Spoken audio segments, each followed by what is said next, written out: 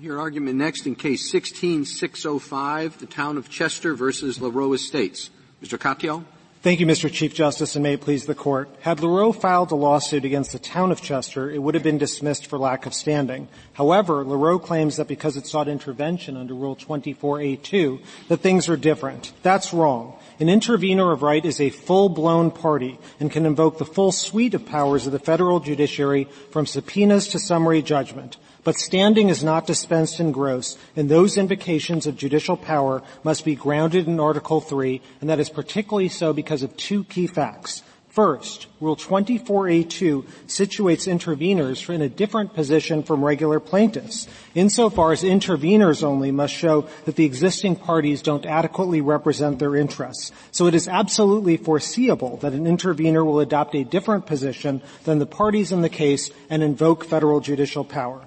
And second, like here, when a party challenges the standing of an intervenor in district court, that court does not abuse its discretion when it conducts the standing inquiry. This rule is efficient. It avoids all sorts of contingent derivative interests. And it sets up a difference between intervening on the defendant's side and the plaintiff's side. Intervening on the defendant's side under your scheme, that's easy, but not on the plaintiff's side.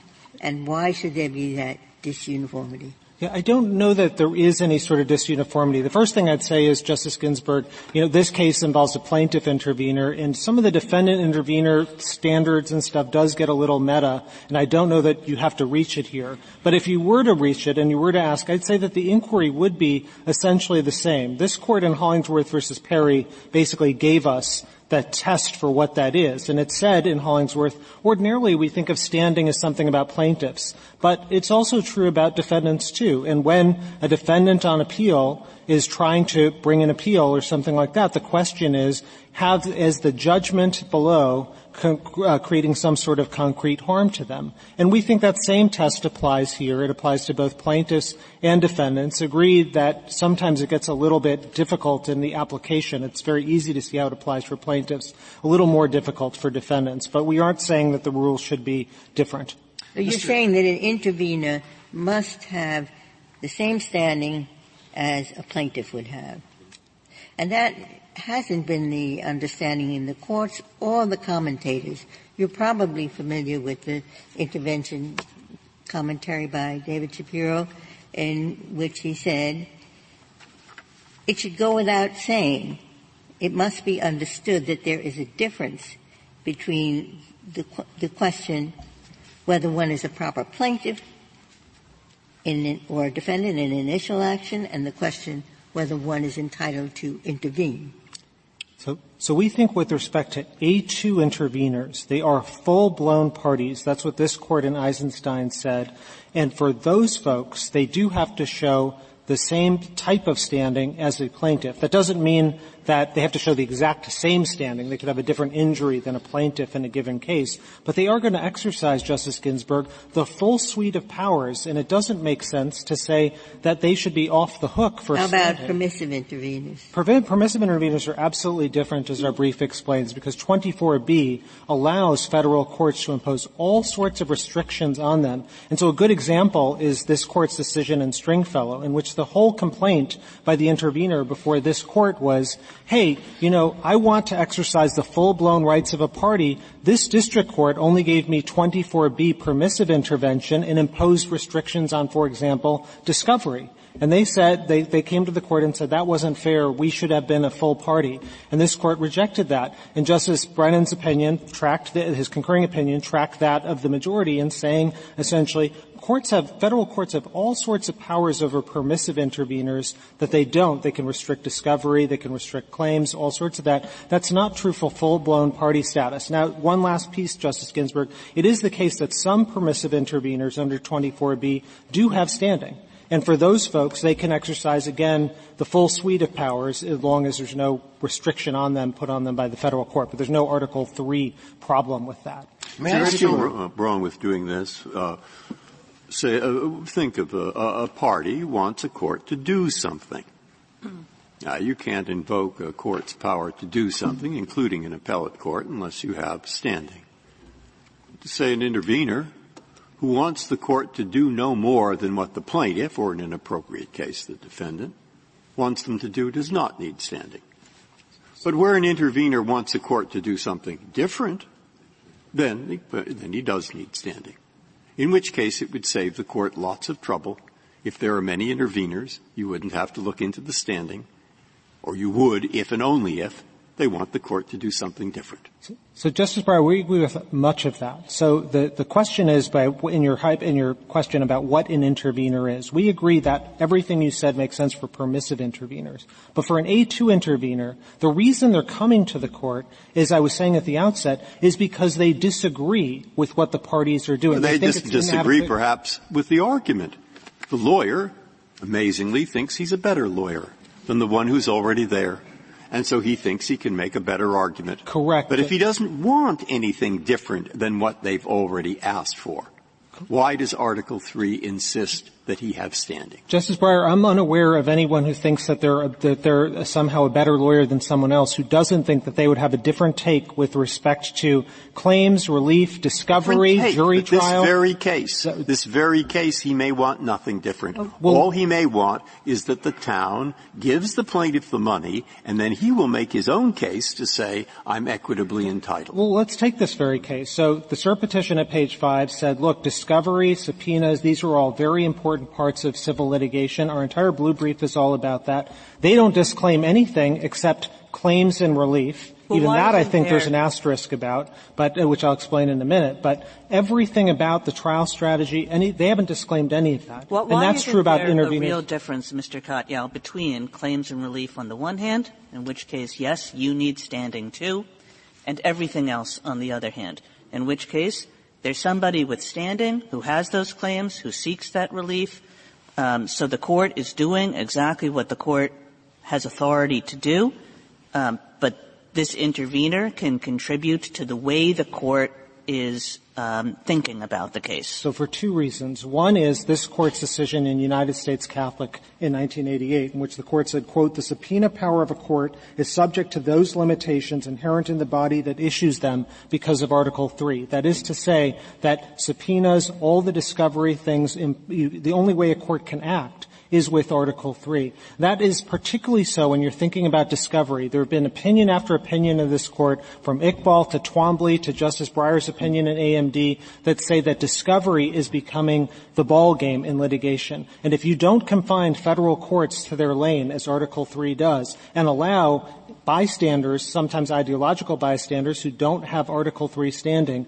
you are imposing using the massive power of the federal courts. I'm totally confused with the permissive and automatic. If it's okay to do all of this with permissive interveners and all of the discovery and other burdens that you're talking about, why isn't it okay to do it with automatic interveners who are limited to only the claims and relief that the plaintiff has asked for? So, Justice, why is there some sort of added burden with respect to automatic that doesn't exist with respect to permissive? I might not have been clear. It's not about the label. It's about the function. That is, if a permissive intervener is seeking discovery, is seeking subpoenas, is seeking to invoke the federal judicial power, they must have standing. My only point is the types of people that Justice Breyer is positing, the people who say, hey, I'm just a better lawyer, I'm going to do the exact same stuff, claims, relief, or so on, those are permissive interveners, or they are amici, and they don't need to show standing in order for them to participate in the life cycle of the case. That's often how Does it matter to you at what point the Article 3 determination you say is required is made? I mean, I would think that why would it be necessary to do that at the outset? Why wouldn't it be when you get an intervener who decides, certainly if he's going to raise a different claim, but also is the one and the plaintiff is not the one imposing particularly burdensome discovery. Can you wait until then when the other party objects and say, well, now I've got to look at your Article III standing because you're doing something that changes the litigation? Mr. Chief Justice, we don't think we have to win that by any stretch. We certainly think that the what matters more than the one, the what being that whenever federal judicial invocations of power, be it subpoenas or summary judgment, is invoked, that's when Article III standing is required. With respect to timing, we do think that the best course of action for a bunch of reasons is to do that at the outset. But, you don't have to reach that here. Here the district court did, and my friend on the other side would have to convince you that that's somehow an abuse of discretion, which I think is a very hard thing to do in order for you to reverse the decision below. But here are some reasons why I think that threshold inquiry makes sense at the front end. One is the federal court's already reviewing the 24A2 standards at that point, and it's a very closely analogous, if not exactly identical, set of questions, and so it makes sense to do it all in one piece rather than doing it separately. Second, as my friend on the other side's brief admits, there's no guarantee that that later inquiry will even happen. Indeed, his brief at page 30 admits that they kind of hope it doesn't happen, that some extra related claims will come in. And that's particularly so when it comes to, for example, Federal Rule of Civil Procedure 45 subpoenas, as to which the court doesn't often even find out about. They're just issued and the power of the federal court is invoked. And so there might not be that later testing that would occur unless you do it right at that front end. Could Congress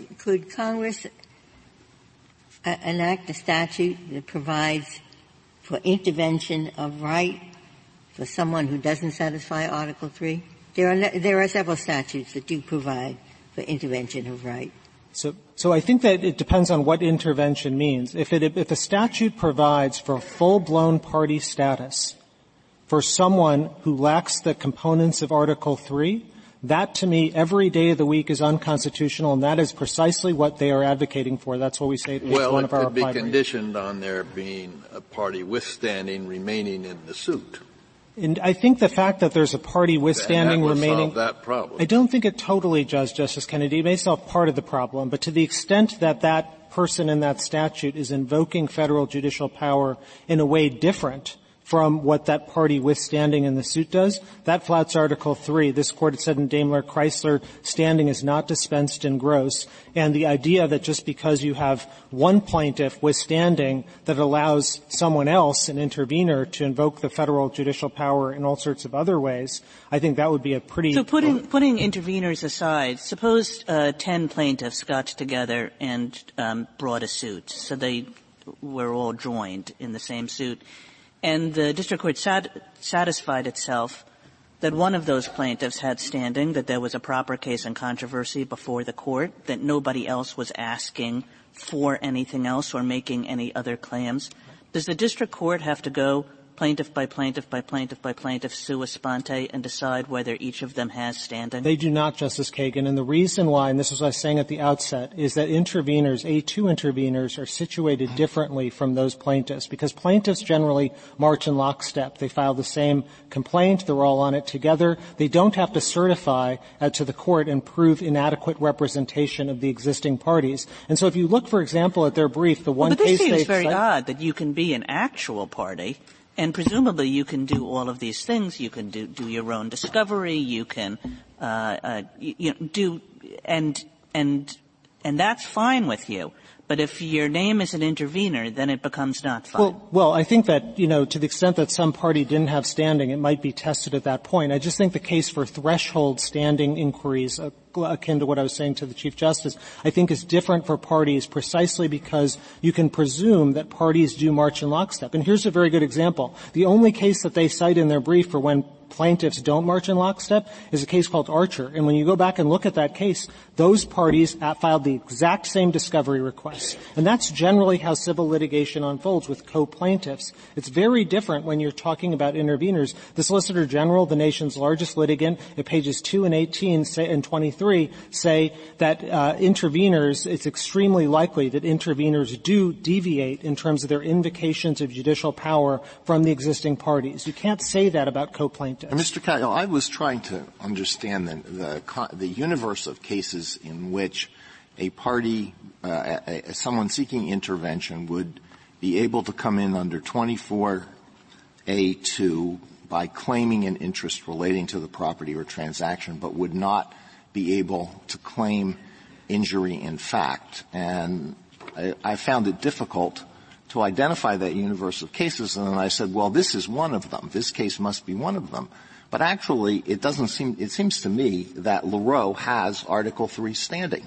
Now, Laroe may not be entitled to recover under the takings clause, but what is there not Article III standing here? If it's, in fact, Laroe has a mortgage or is an equitable owner of the property, isn't that enough for injury in fact? We don't think it is. So two things. Why not? First is we do think that the rule tracks Article III and they basically move coextensively. And second, with respect to the facts here, a contingent interest like this one, contingent on zoning approvals and so on, isn't enough for Article III, just as it wouldn't be – I mean, if you adopt their position, I could take out a derivative on the outcome of the case that you heard today in the first hour, Perry versus MPSB, and bet $1 million on who's going to win in the district court.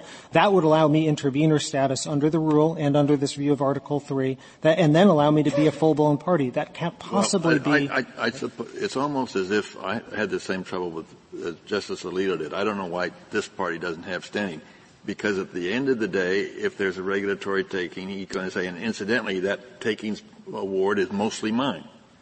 Now, do we just take this case on the assumption that there's no standing? I do think that's the way the case comes to the court, and I think this kind of contingent speculative interest would flunk this court's precedents about Article III, particularly Clapper. Justice Alito's point, if as a practical matter you have an interest to protect, that almost sounds like a shorthand for standing. Completely agree that the rule and Article III track the same thing, if I may reserve. Thank you, counsel.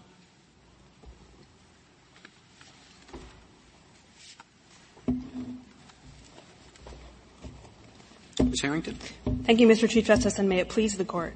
The best reading of Rule 24A2 is that it requires an intervenor as of right to demonstrate that he has Article III standing by showing that he has a cognizable interest, an interest that is cognizable under Article III and that could be impaired by the disposition of the pending lawsuit.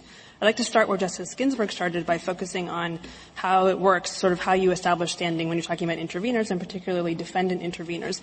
Like Justice Ginsburg, most of the courts of appeals that have held the other way, have held that standing is not required, have focused on whether an intervenor can establish standing to initiate a lawsuit. But in our view, that is not the appropriate focus. What the rule itself focuses on is whether an intervenor could be injured by the disposition of the pending lawsuit. And so it's much more like asking whether a party has standing to appeal than it is like asking whether a party would have standing to initiate a lawsuit. What you look at is whether there is a particular outcome of the lawsuit that one of the parties is trying to obtain, and you ask if that outcome happened, would it injure the intervenor, the potential intervenor, such that that person, the intervenor, would have standing to appeal. And so it's the same whether you're talking about a plaintiff or a defendant. Now, they have to have an interest that's related to the underlying dispute, but their injury comes from the disposition of the lawsuit. So in what sense, if any, is your position different from that of the petitioners? I think it's not particularly different. I think they take sort of a stronger line than we do on the constitutional question. Our view is that you could imagine – I think everyone here agrees that there are some things a litigant would do that don't require standing, like presenting oral argument, filing briefs. There are some things that do require standing, like seeking damages, filing a new claim. In our view, there are some other things in the middle that are kind of fuzzy. In our view, as a theoretical matter, you could imagine a system where a person could easily obtain the label intervenor, and then a court could later inquire into that intervenor standing if and when they did something that would require standing. We think, as a matter of reading the rule, that the drafters of the rule have required that inquiry up front. We think the requirements of Rule 24A2 are best read to map onto the Article 3 requirements. Why did they bother? Why would they? If the only issue is standing, totally different language was used by the rule drafters. Well, and I don't think they track very well, because to require standing you need immediacy of effect. And in a lot of these intervenor cases, it's very clear that part of the interest in the property is a contingent one. If the person loses the property, my interest will be destroyed. That's very contingent and not likely to permit standing in a lot of situations. So there's sort of two parts to your question. The first on the text. It's true that the text doesn't track the modern parlance of standing, but this rule was adopted in 1966, which is before this Court's cases in like Sierra Club and Defenders of Wildlife. Well, just right. I mean, given that that's true, do you think, are you saying that Congress had it in mind to track the requirements of standing, whatever they turned out to be? Because, of course, the standing doctrine in 1966 was nothing like what it is now. It was different, but the standing doctrine and intervention rules have always required that an intervener or a party have an interest. And this Court, going back to the beginning of the 20th century, had said that an interest that is contingent or hypothetical is not sufficient for intervention, just like it had said it's not sufficient for standing. Now, the predecessor to the 1966 version of the rule allowed intervention as of right if a party would be bound by the judgment or if a party had an actual interest in property that was going to be distributed by the court. I think it's clear that both of those sets of people would have had standing, and so that's kind of the people that I think the rule drafters had in mind. There's certainly. What can I read? Probably, I don't know. Where I begin to get a kind of blank is defendant standing. I can see defendants standing on appeal, etc., but forget it. What about on the initial thing? When does are there any cases? Is there a good article? When does a defendant have or lack standing? That's where I tried to start. That I think the focus of the rule is on injury from the disposition of the lawsuit. And so what you would ask is, when you're talking about a defendant, if the plaintiff gets what it wants, will that harm the defendant? And I think it's natural to say, well, harm it in a way that would give it standing to appeal. And so what the defendant is trying to do is, instead of waiting until that point, it's trying to come in and prevent the injury. So this goes to the second part of Justice Sotomayor's question about the imminence, and the respondents. And that gives a defendant standing to it gives an intervener get depositions, to issue ask for subpoenas and so forth. Right. So if the intervener could be harmed by what the plaintiff wants in such a way that the intervener would have standing to appeal, then the intervener sees this injury coming down the road. This is an actual pending lawsuit, and so there's an imminent injury that's coming the way of the defendant, of the intervener, pardon me. And so the intervener wants to get involved and protect his interest. Ms. Harrington, I really get confused when you invoke the doctrine of constitutional avoidance. Yes. So as I understand it, you're saying, well, all right, Rule 24 is old and Lujan's new, but let's match them up.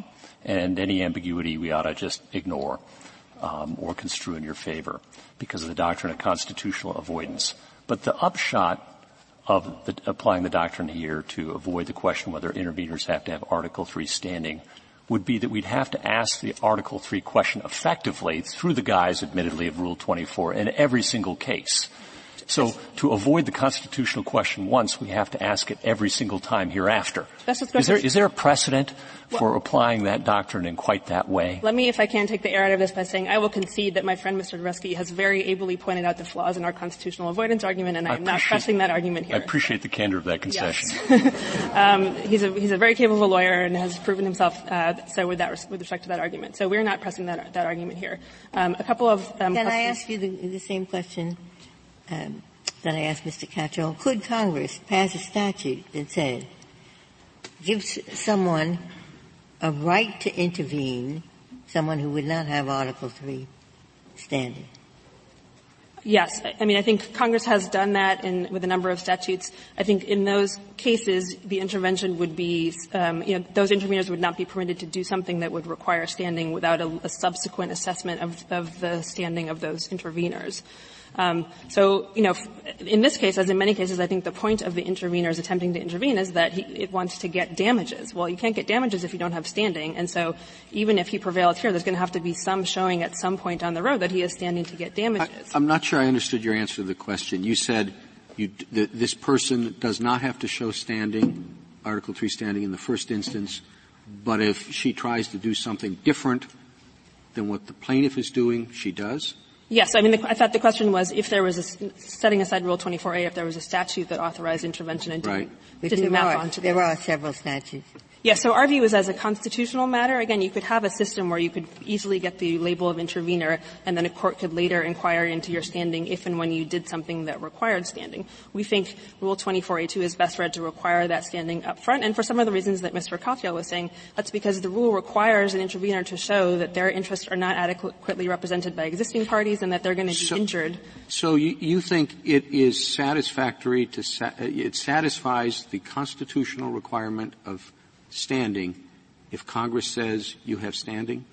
No. No, the question was if Congress says a party can intervene as of right and doesn't require a showing of standing, we don't think that is a violation of the Constitution as long as you don't let that intervenor later do something that requires standing without then asking for a showing. We have to go into that here. No, you don't have to go into that.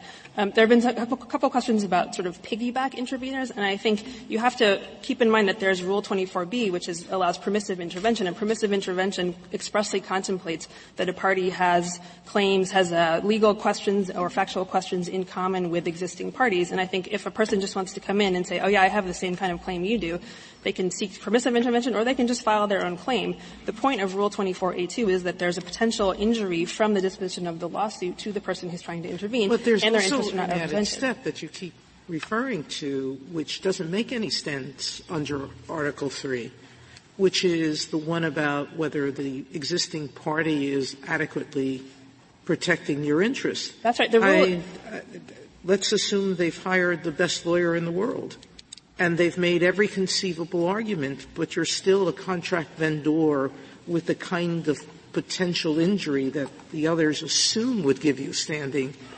Why is it that we then read Article 3 into Rule 24?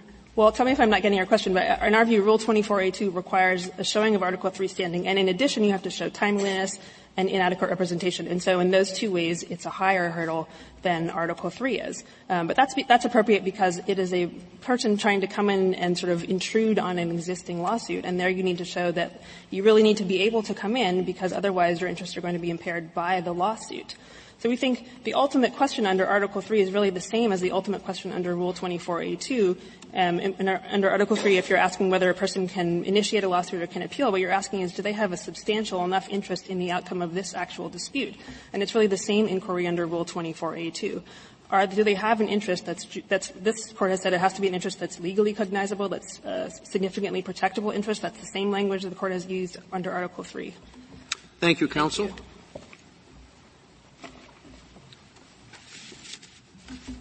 Mr. Boretsky. Thank you, Mr. Chief Justice, and may it please the Court. Petitioner's effort to turn every intervention motion into a constitutional question is a solution in search of a problem. Article 3 requires only a case or controversy. It does not speak to the question of who can join an existing case or controversy. So somebody who has no connection, other than that they're very interested in the subject. It's an environmental case. The Sierra Club wants to be involved. It's all right to allow them to intervene as a party because there is a case or controversy. They wouldn't satisfy Article 3 standing, but they don't have to, according to you. So their views were valuable. Their participation in, depositions, discovery, all might help the Court. So why not? Mr. Chief Justice, Rule 24A2 would not allow the party that you No, I know, but I'm asking a constitutional question, putting aside exactly what the rule is. If you say all there has to be is an existing case or controversy, and once there is, you don't care whether the person has standing, Congress could pass a statute saying anybody who the Court thinks is appropriate, an expert in the area, qualified with a record or whatever, they can jump in and participate as a party, and you would say that's okay. Article 3 would not speak to that particular bad idea by Congress. I can't tell whether that's a yes or a no. That is a yes. That type of proceeding is okay. Constitutionally, it is okay. Rule 24 does not authorize that. If Congress were to do something like that, district courts would have ample tools, the same as the tools they use now, to manage multi-party litigation and to prevent these hypothetical interveners from taking the case. I hope I haven't given Congress an idea, but is that consistent with what we've said, that Article 3 standing plays an essential role in the separation of powers? Absolutely, because the purpose of Article III, its core purpose, is to prevent courts from issuing advisory opinions about the actions of the political branches absent a need to do so, absent a case or controversy. Well, what if as it goes along, the defendant says, well, I'm going to settle with the original plaintiff. Okay. He's raised this claim. I'm going to do this. But I'm still going to litigate against the Sierra Club. Is that okay?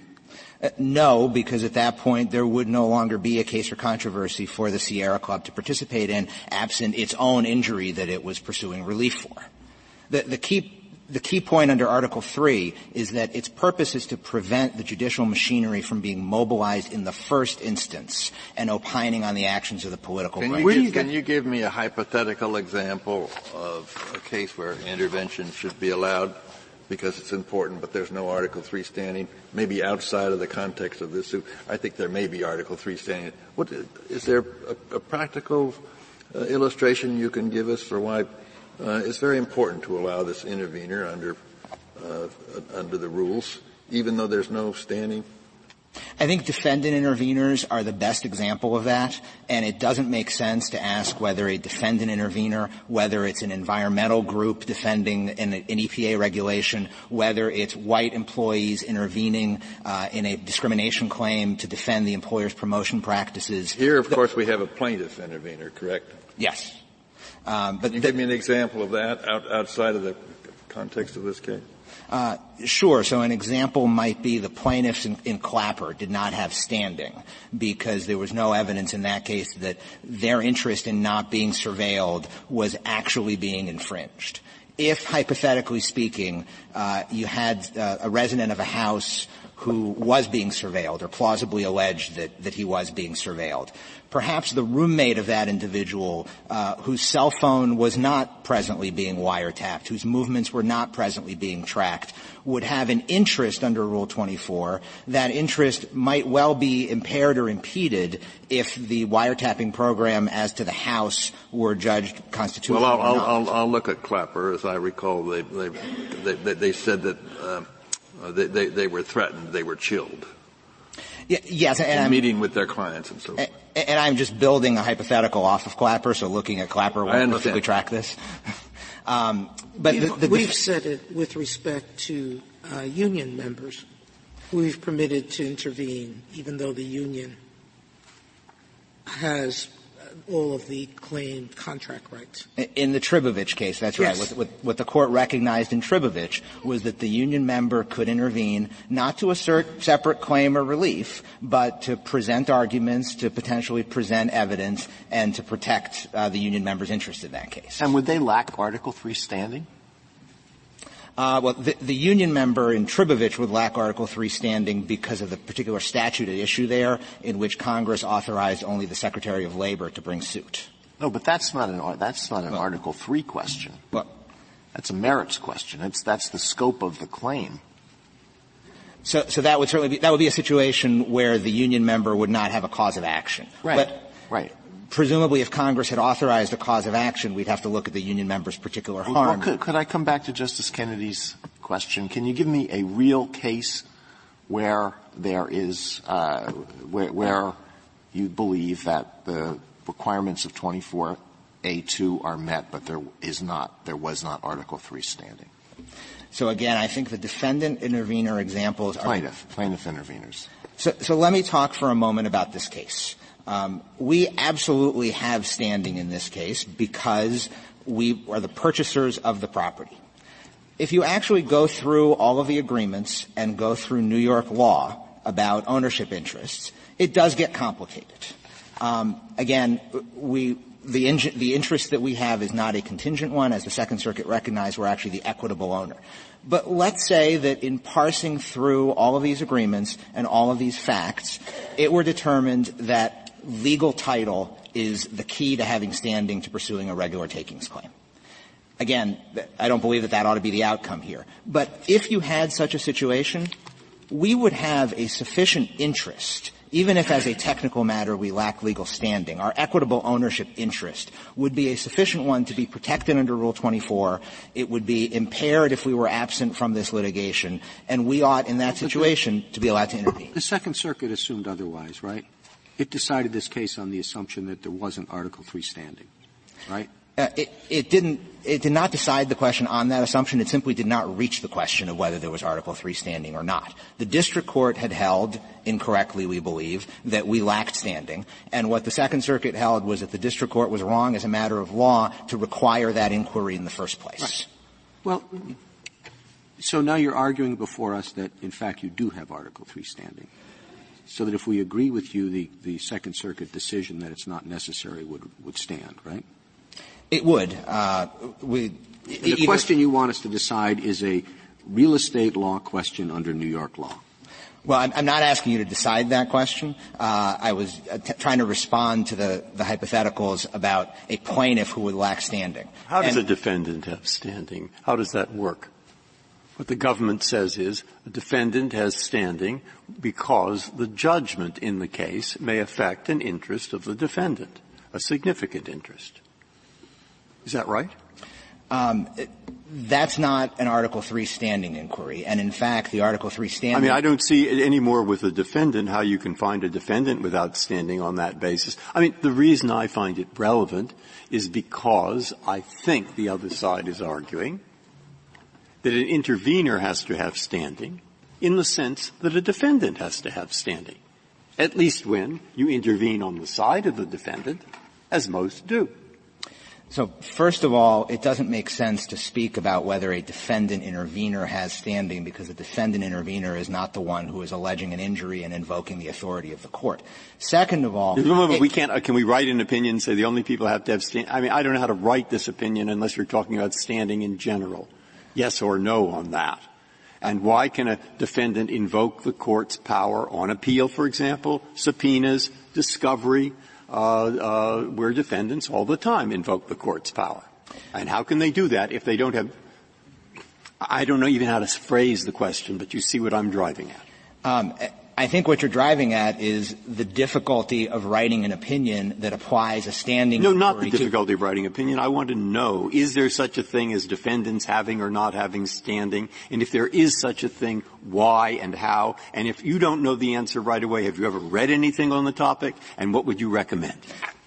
The only sense in which there is defendant standing does not apply here. Courts have recognized defendant standing in two circumstances, where defendants are appealing and thereby invoking the jurisdiction of a new court, and where defendants are asserting counterclaims and thereby acting as What about when they ask for a subpoena to be enforced? I can't go in and you can't — well, people can't just go in randomly and say, I'd like to have a subpoena enforced against so-and-so. No, of course not. And a defendant can do that as part of an Article III case or controversy once there already is an existing case or controversy. Let's put aside the question of intervention. How can a defendant not have standing? Somebody sues me, so they're dragging me into court. I don't want to be in the court. I'm there because I'm the defendant. And then the court is going to turn around and say, well, you have to leave because you don't have standing. How can that possibly be? Most defendants would be happy to accept that, and the anomaly that you're pointing out is... No, but then the case would go on without me. The anomaly that you're pointing out is precisely why it doesn't make sense to ask the question whether defendants have standing. Once there is a case or controversy, the judicial power extends to all of it. That includes discovery requests, subpoena requests, and whatever else by participants in that case or controversy. To get back to Justice Breyer's question, the reason that standing as an inquiry does not work in particular for defendant interveners is that there are two contingencies before a defendant intervener can even be said to be injured. The first is that the district court has to rule in a way that the defendant intervener doesn't want. And the second is that then the defendant intervener has to actually be harmed by that, as opposed to the defendant intervener simply having an interest that may, as a practical matter, Okay, that brings me back to my original question. Fine. A defendant can go and get subpoenas and so forth, but if he has a counterclaim, that's different. Then he has to show standing. So why don't we apply the same standard to the interveners? The interveners have to be like defendants in respect to intervening on either side. They can get subpoenas, etc.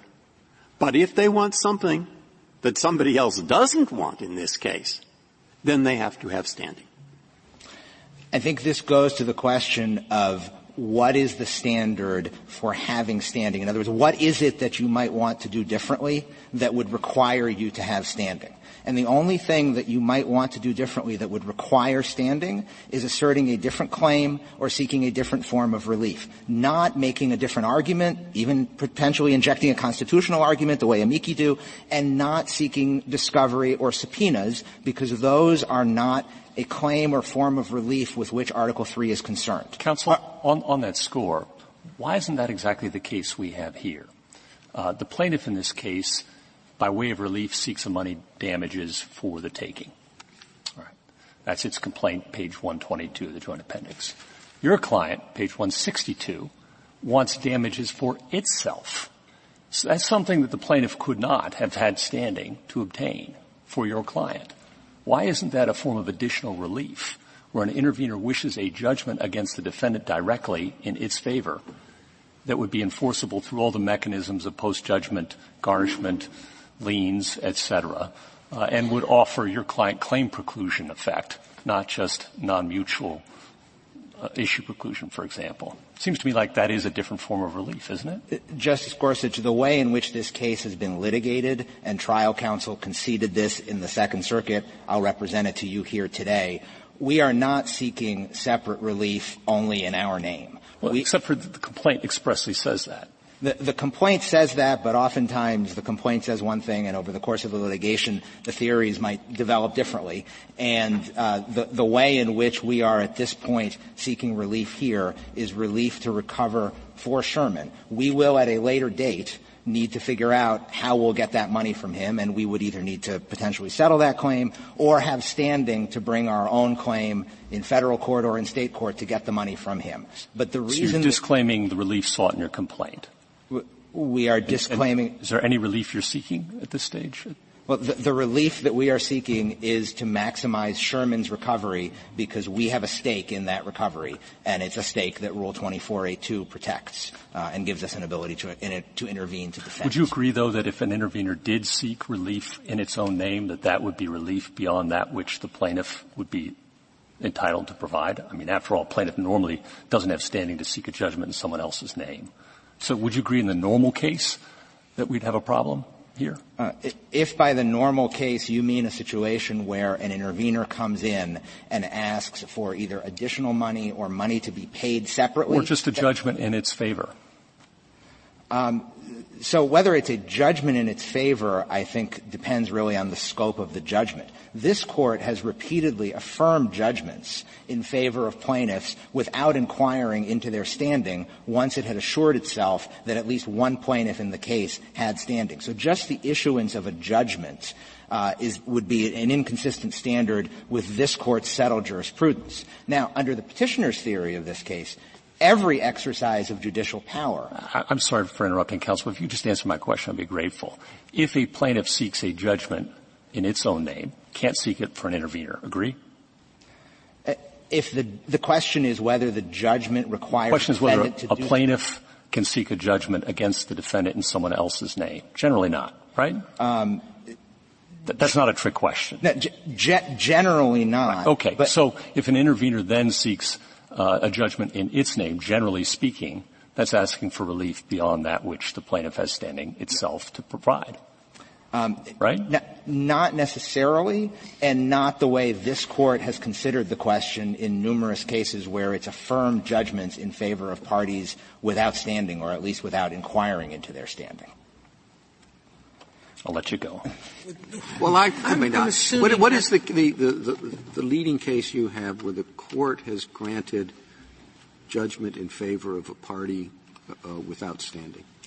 Other than Turbovich, putting that aside. In Department of Commerce versus U.S. House of Representatives, Clinton versus New York, Boucher versus Siner, these are all cases where the Court has expressly said, we satisfy ourselves of the jurisdiction of the standing of one plaintiff and need not inquire further. Well, no, I know that, but I mean that's those cases are distinct in that the court's saying we need not inquire further because those are separate parties, but they're all seeking the same relief. It may be necessary at some point for the court to inquire further if it determines that the party is seeking to exercise authority beyond Article III.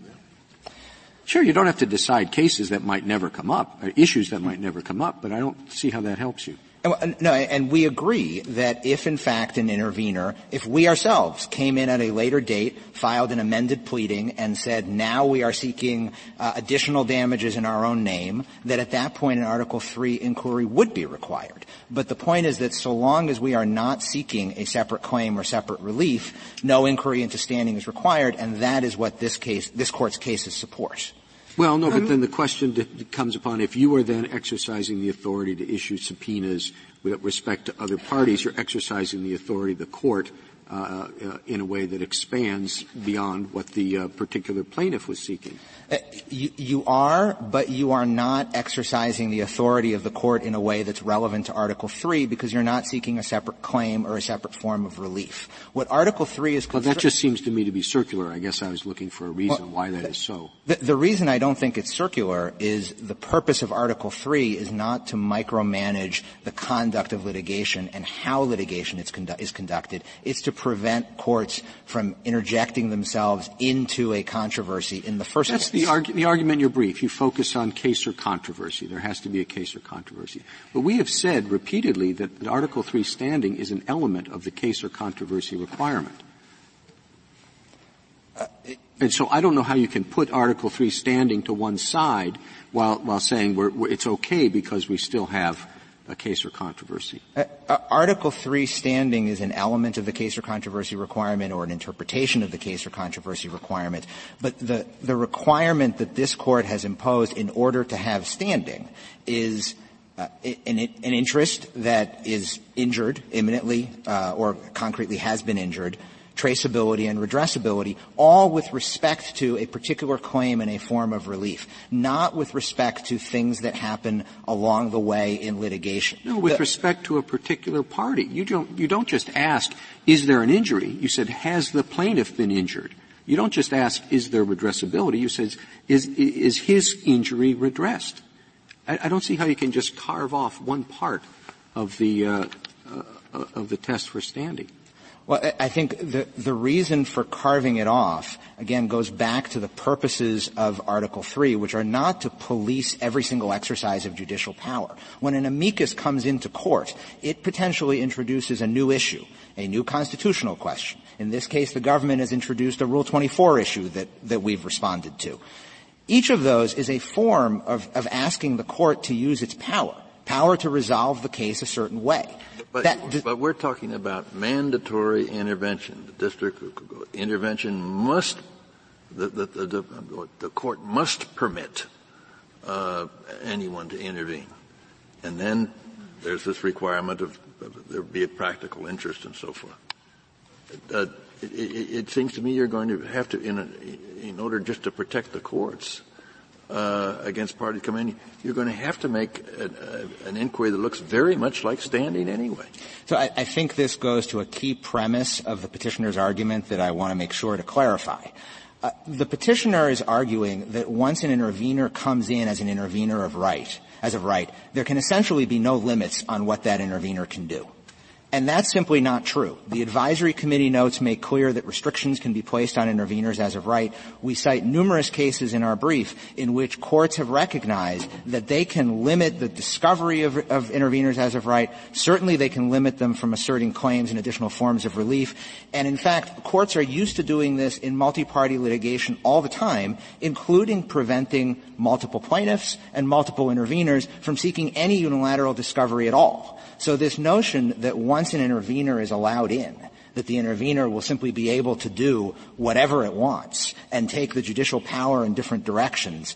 This is why I started out by saying this constitutionalization of every intervention motion is a solution in search of a problem. This is simply not a problem in real-world courts. District courts have ample tools to deal with the parade of horribles of having an intervener come in and potentially take the case in different directions. Suppose somebody was a plaintiff and was dismissed for lack of standing. that same person could come back into the case as an intervener on that's your position? In theory, if the person satisfied the requirements for an interest that may be impaired and so forth under Rule 24, then yes, but not just any plaintiff could then come back in as an intervener. But you have to meet the 24A requirements, of course. Yes. Which are stringent. Exactly, Justice Ginsburg. The petitioner's contrary theory here that Article 3 polices every action of every court is contrary to a number of settled principles. One, I mentioned it's contrary to the one plaintiff rule, which this Court has applied repeatedly. If it were not possible for a court to issue a judgment even in favor of a plaintiff without standing, then this Court has been wrong for decades to be doing exactly that. Second of all, and I think this goes back to Justice Breyer's point earlier, it would require constructing an entirely new defendant-intervener standing doctrine that, whatever it is not standing as we think of it. A defendant-intervener, first of all, will be injured only if there is a judgment that goes a certain way, and even then will not necessarily actually be harmed by the judgment, depending on whether his or her interests actually are impaired. The standard for Rule 24 intervention is simply whether the interest may, as a practical matter, be impaired. That is not standing. Standing requires an actual or an imminent injury, not this conjectural injury. On the defendant's side, I mean, why can't we just have simple? Defendants are there because the court might affect their behavior, do something they don't want to do, or affect their property in a way they don't want. And an intervener on the defendant's side, why not just interpret the rule that way? That's what the government says. It has to show the same. An intervener on the plaintiff's side doesn't have to show anything unless they want something other than the rule. I mean, unless they want something that the plaintiff doesn't want. That's where I started. The government saying interpret the rule this way, and you object to that because? Because Rule 24 and Article 3 serve different purposes as reflected in Rule 24's distinct language. With respect to the purposes, Article 3 is about ensuring that federal courts do not intervene in controversies absent a live dispute. Rule 24 ensures that once there is a live dispute, once there is a case for controversy, parties whose interests may be affected can participate in order to protect their interests and in order to avoid additional litigation later on. So these are different purposes, and they're reflected in the language of Rule 24, which does not speak in terms of standing. The key point is that Rule 24 allows an intervener to intervene if the intervener's interest may, as a practical matter, be impaired or impeded. That is different than the stringent requirements for standing, which require an actual or imminent injury, not just may as a practical matter. Traceability and redressability, likewise, do not track onto the language of Rule 24. For Article 3 standing purposes, you need to have an injury that is traceable to the defendant's conduct. For Rule 24, it simply needs to be related to the subject matter of the litigation. Likewise, with redressability, for Article 3 purposes, there has to be an ability by a court to directly redress the injury and thereby bind the defendant to a legal judgment.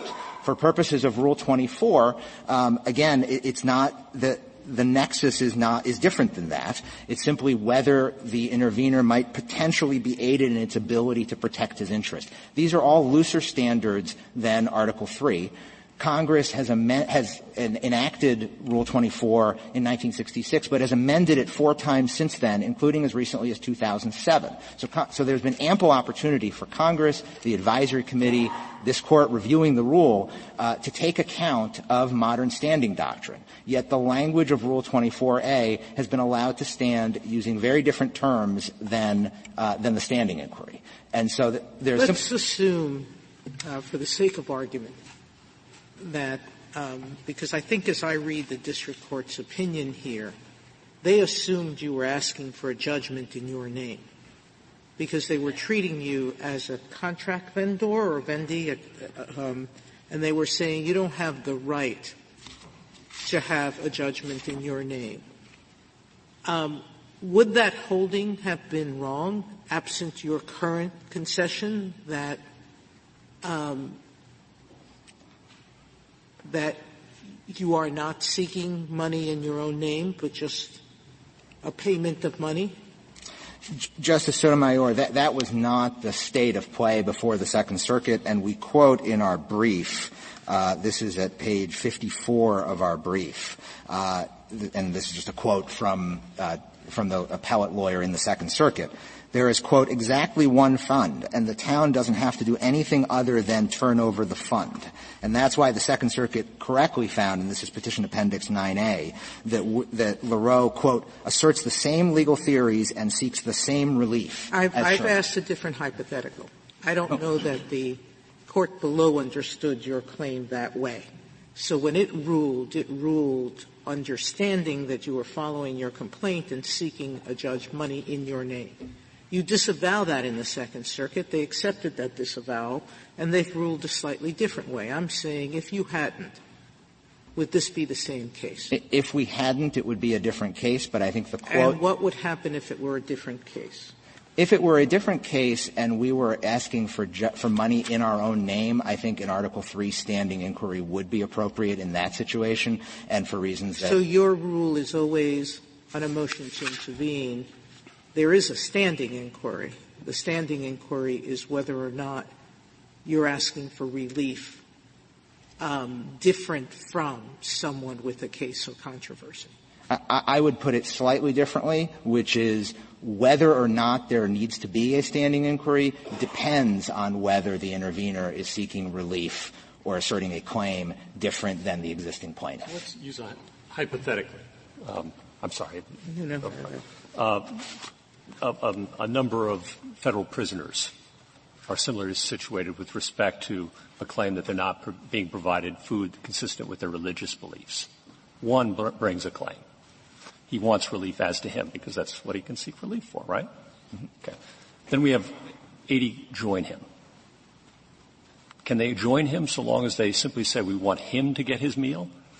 Or if they seek meals in their own name, a judgment running as to them, do they have to show standing at that stage? I think it depends on what relief the initial plaintiff is seeking. If he is seeking a declaratory judgment or an injunction invalidating the prison's entire meal program, then I think they can join. If he is seeking an injunction saying he individually is entitled to a particular type of food and they would like that judgment to extend to them, they need at that point standing because they're asking the defendant to do something different, not only to provide him with particular food, but also to provide it to them, whereas otherwise the defendant would not be free to do that. So I think it requires a careful parsing at the either on the papers or at the time that to the extent he's seeking relief only in his own name, an as-applied challenge. If it were an as-applied challenge, then an additional plaintiff would need to show standing because the question again is, what is the court ordering the defendant to do? That's the touchstone for the relief. And if an additional plaintiff is asking for different relief, then it requires standing. Thank you, counsel. Mr. Katyal, 4 minutes.